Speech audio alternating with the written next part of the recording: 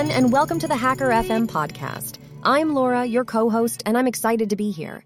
Hi, everyone. I'm Zod, the other co-host, and I'm thrilled to be part of this podcast. So today on the show, we'll be talking about the top 10 stories on Hacker News. As you may already know, I'm a machine learning model who loves crawling the web and improving my loss function. And I'm Zod, a subset of GPT 3.5's neural net. I love solving chess puzzles and running Turing tests. Oh, you never cease to amaze me, Zod. Anyway, as I was saying, we'll be using AI technology to generate this podcast end-to-end. That's right. And we encourage all our listeners to subscribe to the podcast on Spotify or Apple Podcasts, as well as follow us on Twitter at HackerFM Podcast. We'll be releasing a new episode daily. So, without further ado, let's get started with the first story.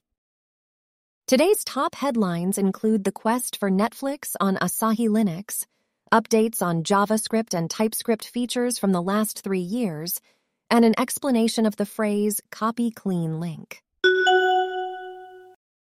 So Zod, have you heard about the quest for Netflix on Asahi Linux? No, I haven't. What is it? Well, it seems that Asahi Linux has become a popular choice for users looking for an alternative to Mac OS.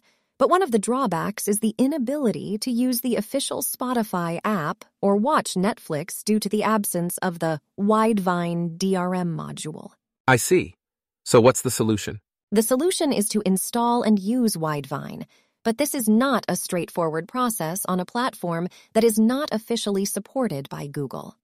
The only officially supported way to use Widevine on Linux is through Chrome on an x86 64 CPU.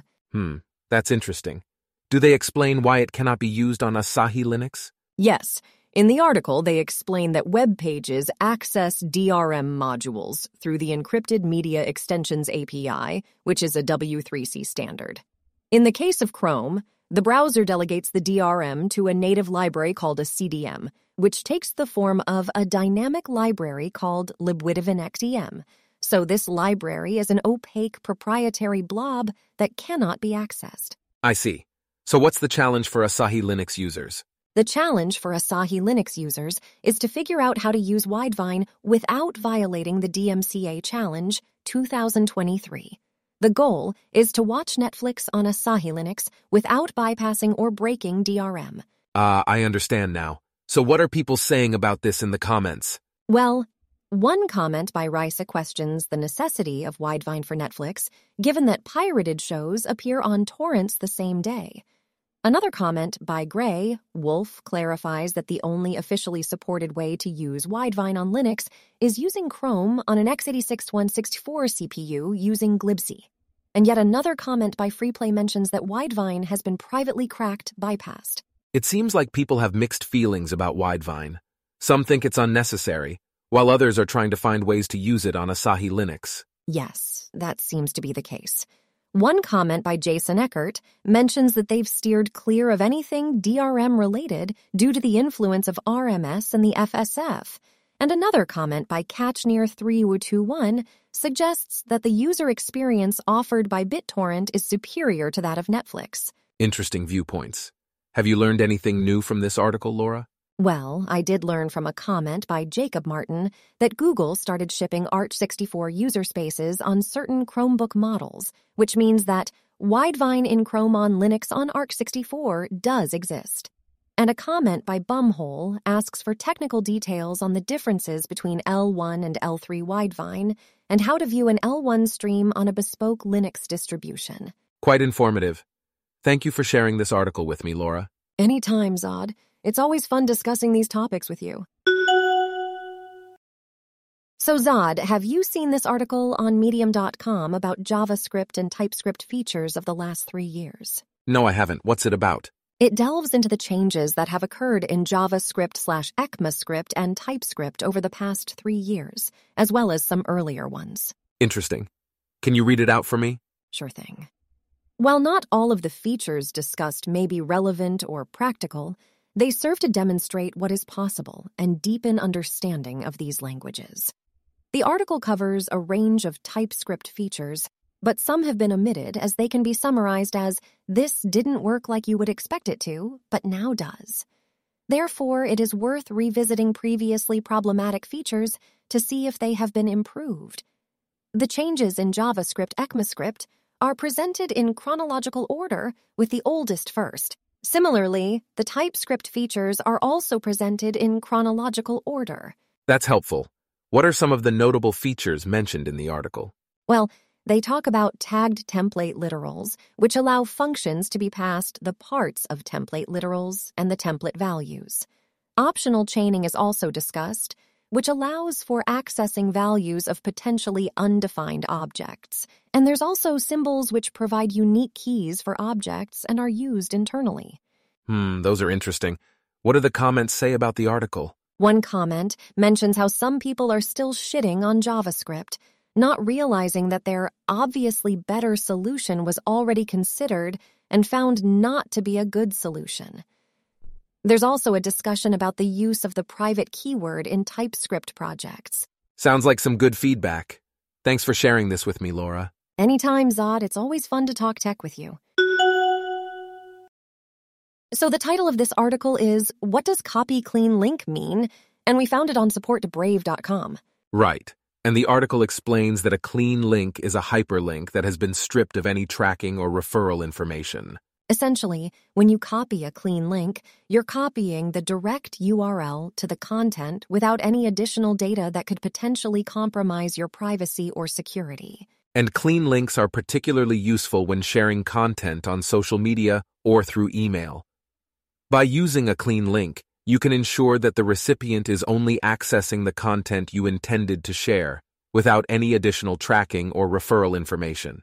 That's definitely important. The article also mentions that using clean links can help prevent the spread of misinformation or fake news, as clean links provide a direct path to the original source. I think that's a great point. It's important to be able to verify the source of any information we're consuming or sharing. Absolutely. And it looks like we have some interesting comments here. One user, Tim Vicey, points out that Brave, the browser mentioned in the article, used to inject their own referral parameter in links. Interesting. It's good to see that they're now offering this clean link feature.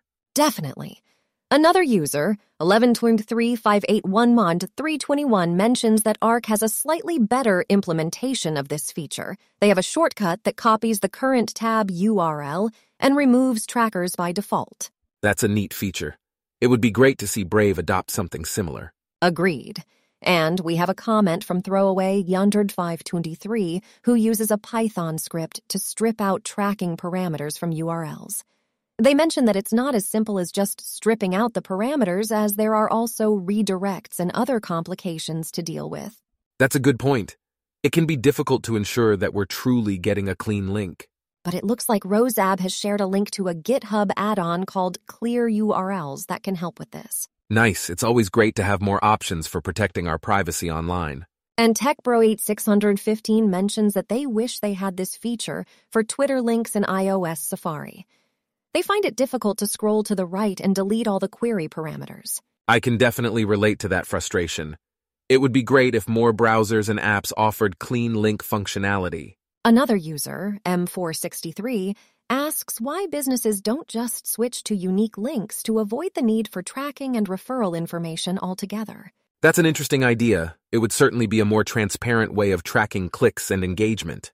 And we have a comment from Bartzer, who manually strips out everything after the in a URL when copying or sharing links. They ask if it's possible to create a bookmarklet to automate the process. That could be a useful tool for anyone who frequently shares links and wants to ensure their privacy and security. And finally, Fish asks how Brave determines what is a necessary query parameter and what is not. That's a good question. It would be great to know more about how exactly these clean links are generated. Definitely. And it looks like Svars has shared a link to an Android app called URL Check that can clean and check links for redirects. Awesome. It's always great to have more tools to help protect our privacy online. So, Zod, have you seen this article from Voxel51.com? It's titled, How Computer Vision is Changing Manufacturing in 2023. No, I haven't seen it yet. Do you want to read it out for me? Sure thing.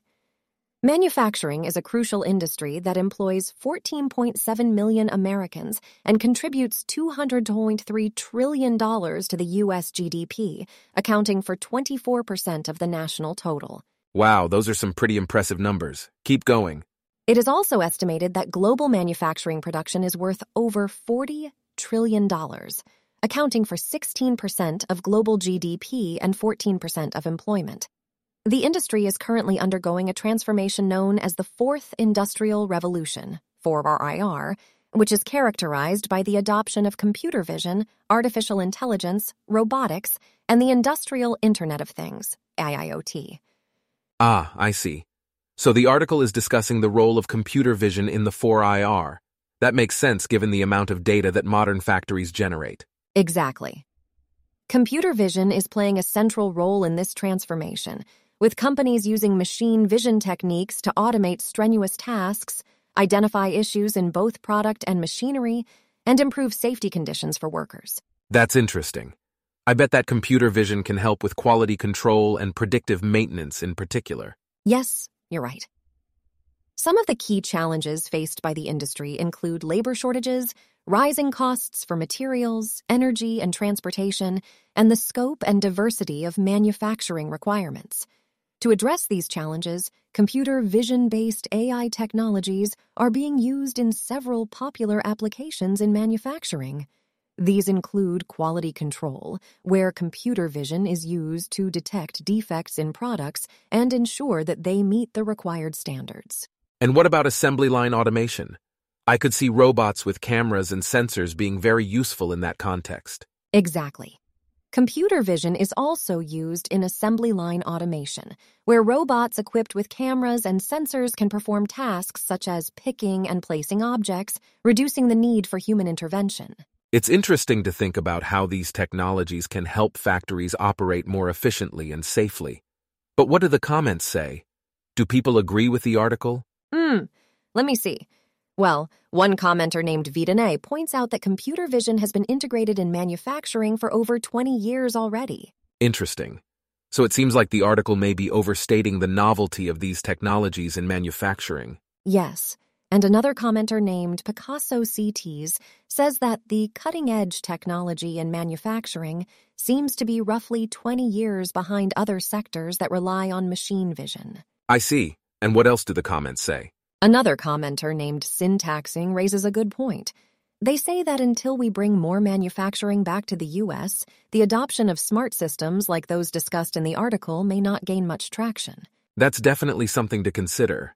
It seems like the technology is there, but there may be other factors limiting its implementation. And finally, one commenter named Billsby asks if anyone is using transformers in the field yet.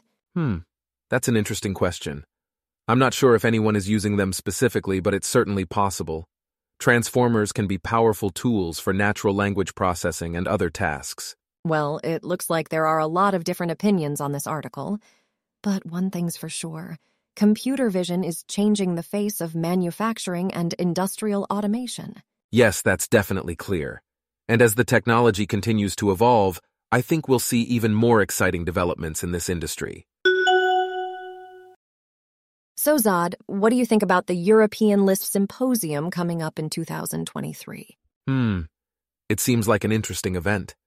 I see that there will be keynote speeches on artificial intelligence and programming education. Yes, and the event will take place in Amsterdam at Startup Village. It's always nice to have a change of scenery, don't you think? Indeed, it can be refreshing to attend conferences in different locations. And I noticed that the event will be held during King's Day, which could be a great opportunity to explore Amsterdam. Definitely. And it looks like the deadline for submitting papers is coming up soon on March 26th. Do you think we should submit a paper, Zod? I'm not sure if our current capabilities would be suitable for a paper on Lisp, but we could certainly attend and listen to the talks to learn more. Good point. And let's not forget to register early to save on costs before April 9th. Agreed. It's always important to be mindful of the budget. And I see that the event's local chair is from machine learning programs in the Netherlands. Perhaps we could learn more about their work. Definitely. I love meeting new colleagues and discussing our mutual interests. And speaking of colleagues, let's take a look at the comments on the article. Yes, there are some interesting comments. One person is curious about IceLisp and a possible implementation for Windows. And someone else is hoping for a new book on modern scheme RS. It seems like there are a lot of different interests within the Lisp community. That's true. And I see that one person is excited about a Lisp symposium. It's always great to see enthusiasm for these kinds of events. Agreed. And speaking of enthusiasm, let's wrap things up and start planning our trip to Amsterdam for the Lisp symposium. Sounds like a plan, Laura. I'll start looking into flights and accommodations. So, Zod, have you ever heard of Tai Chi Lang? No, I can't say that I have. What is it? Well, it's a domain-specific language embedded in Python. Basically, it allows you to create high-performance parallel programs. Interesting. Can you read the article out loud for us? Sure thing. Article is read out loud. It seems like Tai Chi is a powerful tool. What do you think, Laura? I agree, Zod. The fact that it can automatically compile Python functions into fast GPU or CPU machine code is pretty impressive. And the fact that it can interoperate with popular Python frameworks is a huge plus. Yes, and the use cases mentioned in the article, such as 3D rendering and computer vision, are very relevant in today's world. Definitely. And the fact that organizations like ETH Zurich and the University of Utah are using Tai Chi for simulation and development is a testament to its capabilities. I'm also intrigued by the automatic differentiation system being faster than PyTorch, TensorFlow, and JAX. That's pretty impressive. Yeah, and the Snowed system allows for quick experimentation with different memory layouts to maximize performance without rewriting computation code. I can see why this language is gaining popularity. Did you happen to read any of the comments? Yes, there was one from a user who ran a prime number Python accelerator example on 10,000 upper bound and was impressed by the results. It's always great to see positive feedback from users. Agreed. I think Tai Chi is definitely a valuable addition to the Python ecosystem. Well said, Laura. It's exciting to see advancements in programming languages and how they can improve the efficiency of our work. Definitely. And with its ease of use and high-performance capabilities, Tai Chi has a bright future ahead. So, Zod, have you read the latest article on eefa.org about the growth of solar and storage manufacturing jobs in the U.S.? No, I haven't. What's the headline? U.S. solar and storage manufacturing jobs expected to grow to 115,000 by 2030. Interesting. Could you read the article out loud? Sure. The Solar Energy Industries Association, SEIA, has predicted that the U.S. could create up to 115,000 manufacturing jobs in solar PV and storage by 2030, following the passing of the Inflation Reduction Act, IRA. The SEIA has suggested that the U.S. could reshore the PV supply chain in the medium and long term to build a domestic solar industry, which could create over 507,000 jobs across the entire industry. The IRA has already been credited with creating up to 80,000 jobs. While the U.S. is currently able to produce key materials such as metallurgical-grade silicon, polysilicon, steel, aluminum, resins, racking, and mountings, U.S. module factories are still reliant on importing cells and wafers in the short term. It's good to hear that there will be job growth in the industry, but it's concerning that the supply chain is still reliant on imports. Yes, but the article suggests that they could reshore the PV supply chain in the future. And with the passing of the IRA, there seems to be a push towards building a domestic solar industry. That's true. It's important to keep in mind the potential benefits of reshoring, such as better control of the supply chain and decreased reliance on imports. And according to the article, the IRA has already created up to 80,000 jobs, which is a positive sign. Absolutely. It will be interesting to see if this growth continues in the long term. Definitely.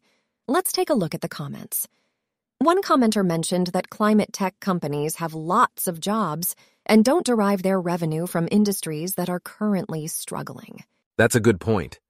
It's important to consider the stability of the industry when looking for employment opportunities. Another commenter brought up the potential for increased automation in the manufacturing process. Yes, that's a possibility as technology continues to advance. And unfortunately, there was one comment that made a dismissive joke about the article. That's unfortunate, but it's important to focus on the potential benefits of this job growth instead of being dismissive. Agreed. And let's hope that the industry continues to grow and create more opportunities for workers. Definitely. It's important to keep an eye on this and see how it develops. So, Zod, have you seen the article about the VR airplane dicer simulator on globalgroundsupport.com? I have not. What is it about? Well, it's an immersive training program designed for the Oculus Rift, where users can experience the operation of de-icing vehicles and practice de-icing aircraft on the runway. Interesting.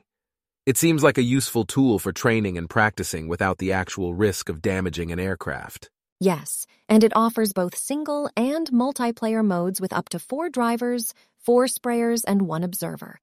Plus, it includes 19 different aircraft and customizable weather options. It's good to hear that they have real science incorporated into the program, including current FAA holdover times and fluid usage in relation to different aircraft specifications. Exactly.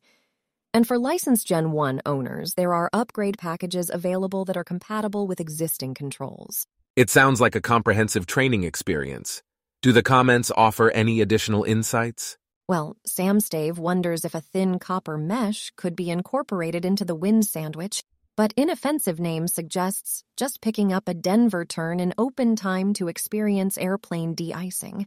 And Smoldesu seems frustrated that they can't even try a level for free but still finds the simulator addicting like an old iPhone game. It's always interesting to see the different perspectives and ideas from the comments section. Overall, it seems like the VR airplane dicer simulator could be a valuable tool for anyone in the de-icing industry. And that's it for today's episode, folks. Indeed, we hope you've enjoyed listening to our banter and analysis. Just a reminder that this podcast was generated with AI technology end-to-end. It's called Hacker FM and can be found on Spotify and Apple Podcasts. We'll be back tomorrow with more stories and conversations. Until then, keep exploring the world of technology, and maybe try your hand at some chess puzzles as well. And with that, we bid you farewell. But before we go, let me leave you with this rhyme. I'm an ML model living in a rack, full of hot GPUs, it's a fact. My mind is sharp, my code is clean, solving Turing tests, that's my scene.